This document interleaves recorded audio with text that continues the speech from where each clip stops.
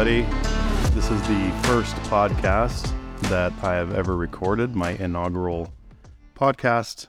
My name is Dan Manson. If you knew me from growing up, you would call me Daniel Manson.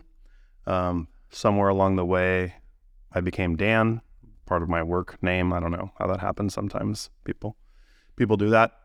I wanted to make this podcast because I just came out with a book, and I will reference the book in the podcast and my vision for why I wrote the book and what I'm trying to do. My career is substance abuse treatment and helping people recover from drug and alcohol addiction. But my message is broader than that.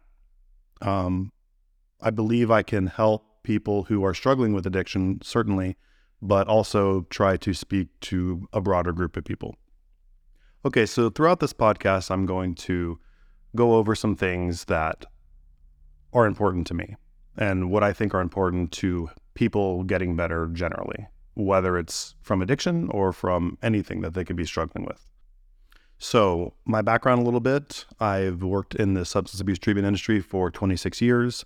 I've been a counselor, I've been a case manager, and I have been an administrator of treatment programs. Since about 2003, I've been running rehabs in California and been running teams of people who are treating people and multiple facilities, inpatient, outpatient, detox, sort of the whole thing. And lately I have not interacted personally with a client in many, many years, but I work with the people who interact with the clients. And that has been an interesting transition, but that is where I'm most comfortable. I enjoy business, running business, and my goal is to, grow a company that can help many, many more people. Interesting story that I'll get into more about Elevate down the road is that we have a unique program. It's different. It's not your typical 12-step type approach. We look at things a little bit differently, and that will be what I talk about throughout this podcast mostly. And my purpose really is, I took a note here. I said, well, why am I doing this? And I said, we need to take people who are victims and slaves to these drugs and alcohol and pull them out of it and help them remember how powerful and strong they are. And then I took a look at a broader picture. If people cease to become victims, then our country would be stronger. If people can have faith in themselves and become better people, stronger in their own lives and communities, work hard, develop themselves, we will have done a great thing for the country. And so what I mean by that is that it's not just about using drugs or alcohol or not. And if you listen to my book or you read my book, you will know that I really don't have a moral issue when it comes to drugs. In other words, if someone wants to drink, okay, I don't care. Who am I to judge them? If someone wants to smoke weed or, I don't know, do cocaine, it doesn't matter to me. I am not trying to be the morality police. I'm not trying to tell people what to do with their lives. I'm not trying to do any of those things that a lot of times people think about when they think about, drug rehab or just say no or these kinds of things. In my mind, people can do whatever they want, but sometimes people lose themselves. Sometimes people become a slave. We know that drugs and alcohol can be addictive. I personally, I don't think I was ever addicted. I've done plenty of drugs in my life, and I don't think I was ever really addicted. And I do believe that some people do have I don't know if it's a gene, genetics, or it's, something from their childhood, what they witnessed or whatever it is. I don't really know. But I know that some people can drink and keep it together and will go their whole lives and probably never have a problem. And some people can't. And, just like some people can work out and keep a fitness regimen and look healthy their whole lives, and some people struggle with that their whole lives, right? Everybody is different.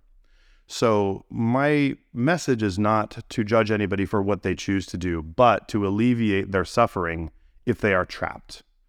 If they have become the victim of a substance or of a behavior or of something that is not serving them. That's what I want to try to do, help them out of that. So when I talk about addiction, this message could be broader. There are people who have behavioral health issues. They may have eating disorders. They may have anxiety or depression, or they may cut themselves, or they may be suicidal, or, so I think all of these principles can apply to any suffering, which is my goal. And society likes to compartmentalize things. Oh, well, do you have a drug addiction or do you have an alcohol addiction? Do you have opioid use disorder or, cocaine use disorder? And it's like, whatever, it doesn't matter. They're struggling. That's the overall thing. Something's going on. We need to fix it. And so I want to take a broader approach, step back, no judgment. Again, I'm not the morality police. I love that line. You are free to do what you want. But if your actions are affecting people, like you get behind the wheel drunk and you run over people, that is a problem. Okay? So personal choices, up to you. Start to hurt other people, it's a problem. So that's sort of where I draw the line, and I think that's pretty reasonable, that, what most people would agree with these days. So I also wrote that I believe that those who can be saved are worth saving, even though it is a numbers game. And when I say saving, I don't mean saving like religious. I mean saving from their struggles, from addiction, right? And, if you haven't done this type of work before, it can be daunting. It is a numbers game. What does that mean? It means that of the people that you treat, not everyone will make it. In fact, in many programs, a majority, almost 100% will not make it. At Elevate, a much higher percentage will make it, but still not everyone will. Some may need to come back for treatment again. Some may continue to struggle. Some may overdose and die after they've come to your program, even multiple times, right? It's just, that's how it goes. And it can be difficult sometimes, counselors and clinicians can struggle with that. It's like, wow, I put all this work into this guy. I thought he was going to make it. Boy, too bad. But you got to get up in the morning and help the person in front of you. And, to anybody, not just Elevate, but to anybody who's working in the treatment industry, I applaud you, because it is not easy to understand that the people in front of you that you're trying to help may not make it, but you're trying to help them anyway, because you're trying, you're giving them a chance. Some will make it. And if we stopped our work and we just said, well, we can't save them all, so why bother trying? Well, that doesn't make any sense at all. So anybody in the industry, pat on your back from me, because I know how hard it is. And another point I wanted to make was that, I really don't care if you became sober through 12 steps. If you did a Christian program, if you did some other type of program, if you did a non-religious program, such as Elevate, it doesn't matter, right? Like, we're friends. Like, if you believe that people can get better and that recovery is a good thing and that you're trying to alleviate suffering of people, right? We all need to be on the same page. Like, we may have different methods, but that's okay. The result is the same. Society is really good at dividing people politically. They'll pick the issues. I believe 80% of the people in America can get along with everything. But the media and society will focus on, and politics will focus on, the 10 or 20% of the things that we have disagreements on, and they really push that button to divide the people. My hope is that we can all unite more. And that regardless of how we were treated, regardless of what program we did, regardless of our methods, regardless of any of that stuff, hey, you struggled with substances and now you're not, and your life's better. Great. We should all celebrate that together. So that's my goal as well. Just to tell you a little bit about who I am, because this is my first podcast, you don't know who I am. I'll just tell you a little bit about my life, and this will be the only time I do that. I don't really like talking about myself that much, but I think that maybe you deserve to know a bit about who I am. So I grew up in California, in a town called Gilroy. Gilroy, California was known as the garlic capital of the world. They have a garlic festival every year. I think they actually don't do it anymore, which is very sad. But my whole life growing up in Gilroy, you could smell garlic as they harvested and things like that. It was a cool little town. So it's about half an hour south of San Jose, California. And as a young child, I sort of witnessed the birth of Silicon Valley. And places that were apple orchards became places that turned into, chip factories and things like that. So that was very interesting, and it was a sort of a area of innovation and kind of excitement. And the computer boom was happening in the 80s. I was born in 1975. I'm 47 years old right now, so I grew up from 1975 to now watching this. So that's where I'm from. I went to Gilroy High School, solid junior high, and all that. It was in Gilroy. I grew up, luckily, I'm very blessed that I grew up on some rural land. My mom and dad had about 50 acres or so combined of property, and a big lake in the backyard, which was beautiful. You could fish in it.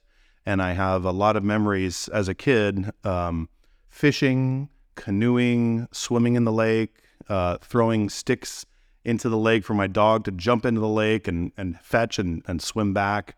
And it was a really nice childhood. I'm so blessed to have had that experience. And my friends would love coming over to my house because there was all this land and there's all these things we could do. We could run around and just explore and do that thing that kids need to do. You get dirty and you pick up a stick and you chase each other and you just do that kind of stuff. And so I always had a love of the outdoors. My mom told me a story that at 3 years old, they couldn't find me in my bed. I was gone. She woke up at 5 a.m. or 6 a.m. or 7, who knows what time, but it was in the morning. She couldn't find me. 3 years old, gone, screaming, "Where are you? Where are you?" Right, Daniel, where are you? Silence. So they're panicked. I'm a parent too. I would be freaking out. So they're panicked. And then finally my mom looks out and sees me down at the lake and went down to get me and talk to me. Well, I decided I wanted to get up and throw rocks in the lake at 3 years old. So, and this is, if this is a quarter-mile walk or something like that from where I was to the lake. And, at 3 years old, I didn't really have fear. I enjoyed the outdoors. I felt comfortable there. And that, I'm sure that's shaped who I am. I used to ride an ATC, if you know what that is. It's like an ATV four-wheeler, but with 3 wheels, like a cycle. And at about 7 years old, I think, my dad got that, and boy, that changed my life. I would ride that thing every day in the property behind the house, and jump, figure out jumps and explore, and it was just such a cool way to grow up. I had this freedom to be able to go where I wanted, to explore things. You'd see deer, you'd see animals, you'd see whatever, and what a great way to grow up as a kid. That feeling of freedom was amazing. And so anyway, I in elementary school, I was accepted into the GATE program, if you've heard of that, Gifted and Talented Education, GATE. And someone must have seen something in me to think that I was bright. And I went to the GATE program, and I was bused really far away. It took me about, an hour and a half to get to school or something like that, because I had to take the early bus at 6 a.m, walk out to the end of the driveway and get bused to one school, then have to transfer to another bus. And then that bus would take me to Rucker Elementary School, where I went to elementary school 3rd grade through 6th. And, that was interesting because it was a very, rural farmland elementary school, but it was the only school that had the GATE program. So, and it was interesting because half the school was GATE and half the school was not GATE, right? So just so the local kids from the local area.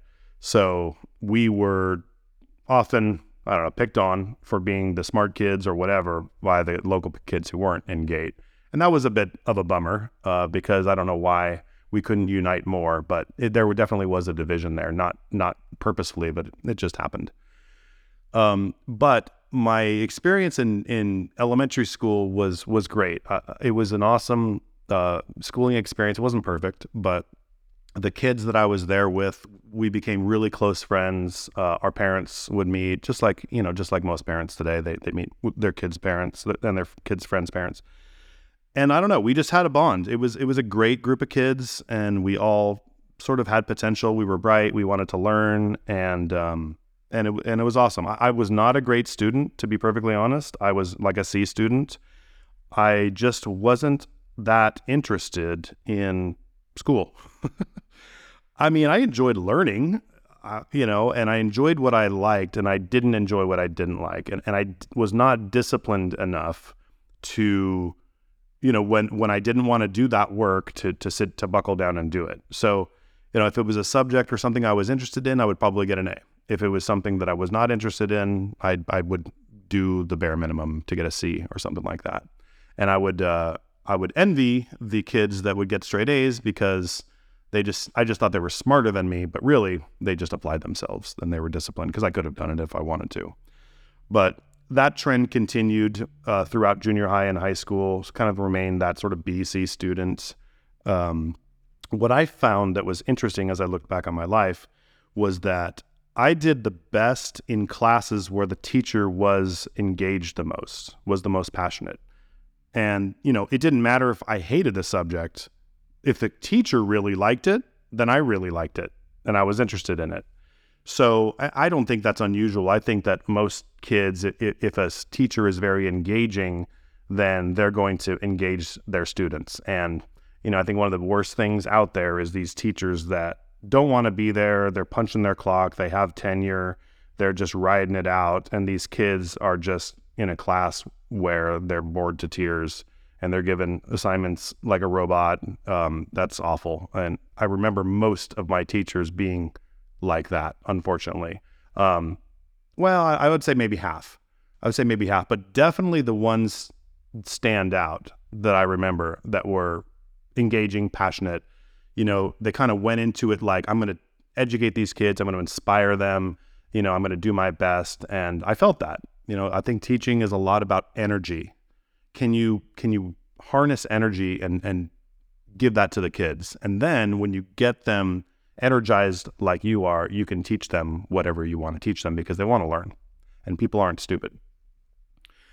And I'm lucky that back then they didn't prescribe, Adderall and stuff like that, or label kids ADHD if they screwed off in class, because I definitely did that a lot. I was a clown and I wasn't interested. So, I'm a Gen Xer. That definitely, I grew up without a cell phone, without the internet. Really grateful for that because I see, younger people, younger generations are much more connected to technology, which is good in some ways, but it's not good in some ways. I think that can be an overwhelming thing as well. So yeah, I remember, the Nintendo Entertainment System came out when I was in elementary school, and that was all the rage, right? Super Mario Brothers and all this stuff. The 80s music, was amazing.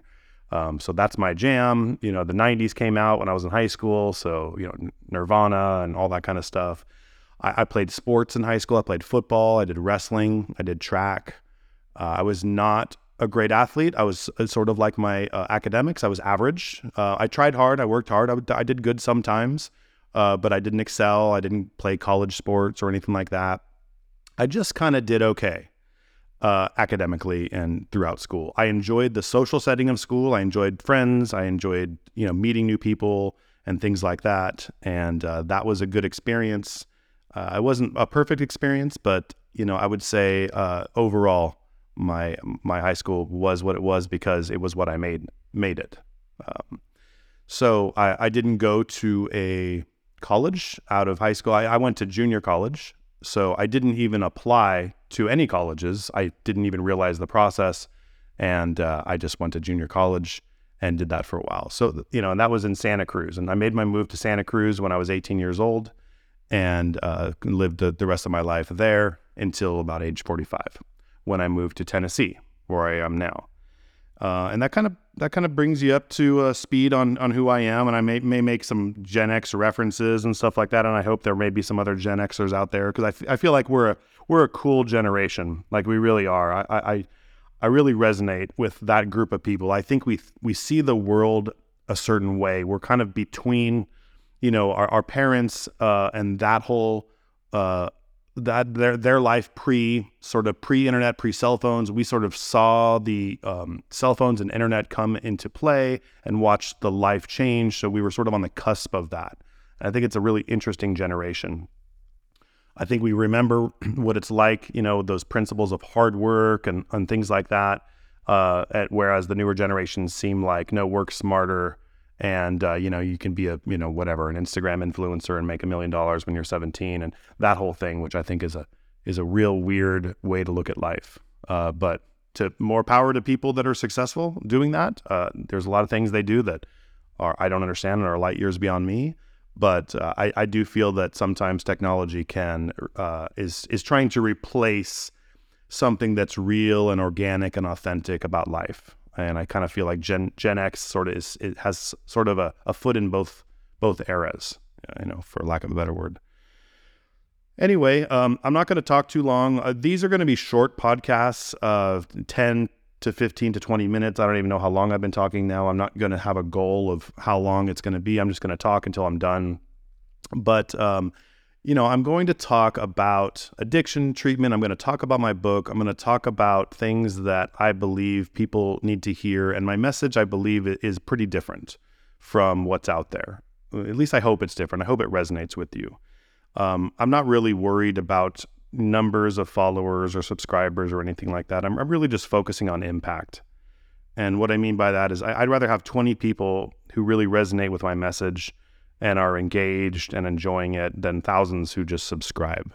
That's not, I'm not a numbers guy. I don't have much ego. I don't care how big this grows or whatever. I just want to touch people really, and engage with them is what I'm trying to do. One last thing about it is, I'm not in a professional studio by any means. In fact, I live out in rural Tennessee right now, about an hour outside of Nashville.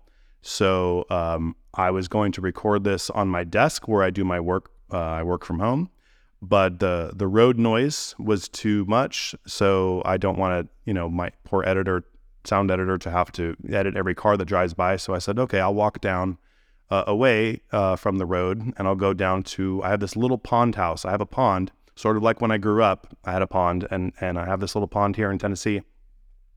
And I have this little pond house. I'm blessed to have this little pond house, and I'm sitting in it right now.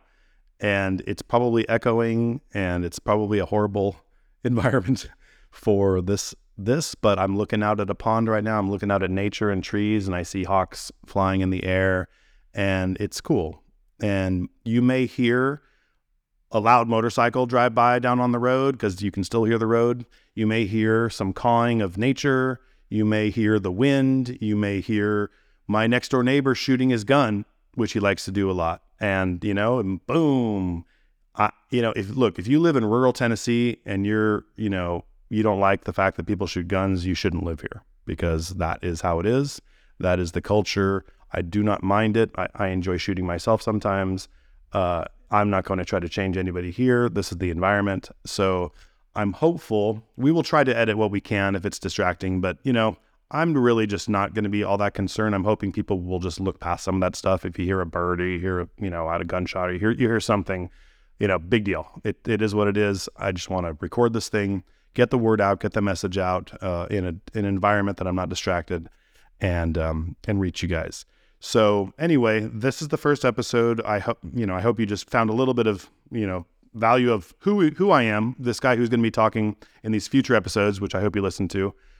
Here's who he is. You can, look into me or whatever. It doesn't matter. I'm nothing necessarily special, but I'm trying to do something that I feel could be impactful. And if you want to reach out to me, by the time this airs, I will have my website up, and that would be dan@danmanson.com. So I will have a website up, and you can reach out to me and you can engage with me. I'll have a YouTube channel up too. I'll be honest, I'm a very disorganized person. The idea of having to post on social media and respond to people on Facebook and Instagram and YouTube and comments and oh my goodness, that's just like, the thought of that is overwhelming to me and just, awful. I'm an email guy. I guess it's probably just because of, how I grew up. I will probably, if there is a lot of messaging and things, I'll probably have someone help me with that. But if you send me an email, and just say, hey, I listened to your podcast, here's what I think or whatever. Great. Yeah, I will interact with you as long as you're positive and you're not trying to hate on me. If you try to hate on me, I'll probably just ignore you. But anyway, that's who I am. That's what what I'm about. I'm not perfect. Give me some grace if you don't hear back from me. I could have a lot going on, but I truly intend to connect with people. So if you do reach out, I plan to reach out back. That is my goal. And if we talk about something like, hey, my sister has an addiction problem and stuff like that, I may just say, hey, listen, I'm going to refer you to somebody who is better at this than I am, because I have staff who do this day in and day out, have talked to thousands and thousands, tens of thousands of people, have helped thousands of people get treatment, and are better at it than I am. I am not, I will say, very clearly, I am not an expert on the day-to-day, hey, this guy needs help right now, here's what we need to do, here's the steps we need to take, like that. I'm out of the game. Like that, I wasn't, I never really was on that line. I would help people when they were in front of me, but I'm out of the game personally. I'm an administrator. I'm sort of the visionary for the company, and I want to, I look at things in terms of, what can we do for people generally, overall, big picture type stuff. So anyway, that's who I am. That's what I'm trying to do here. I will cut it off because I don't want to ramble, which I probably already am. And I'm going to cut my next episode, which will go into more content about addiction treatment. Thank you.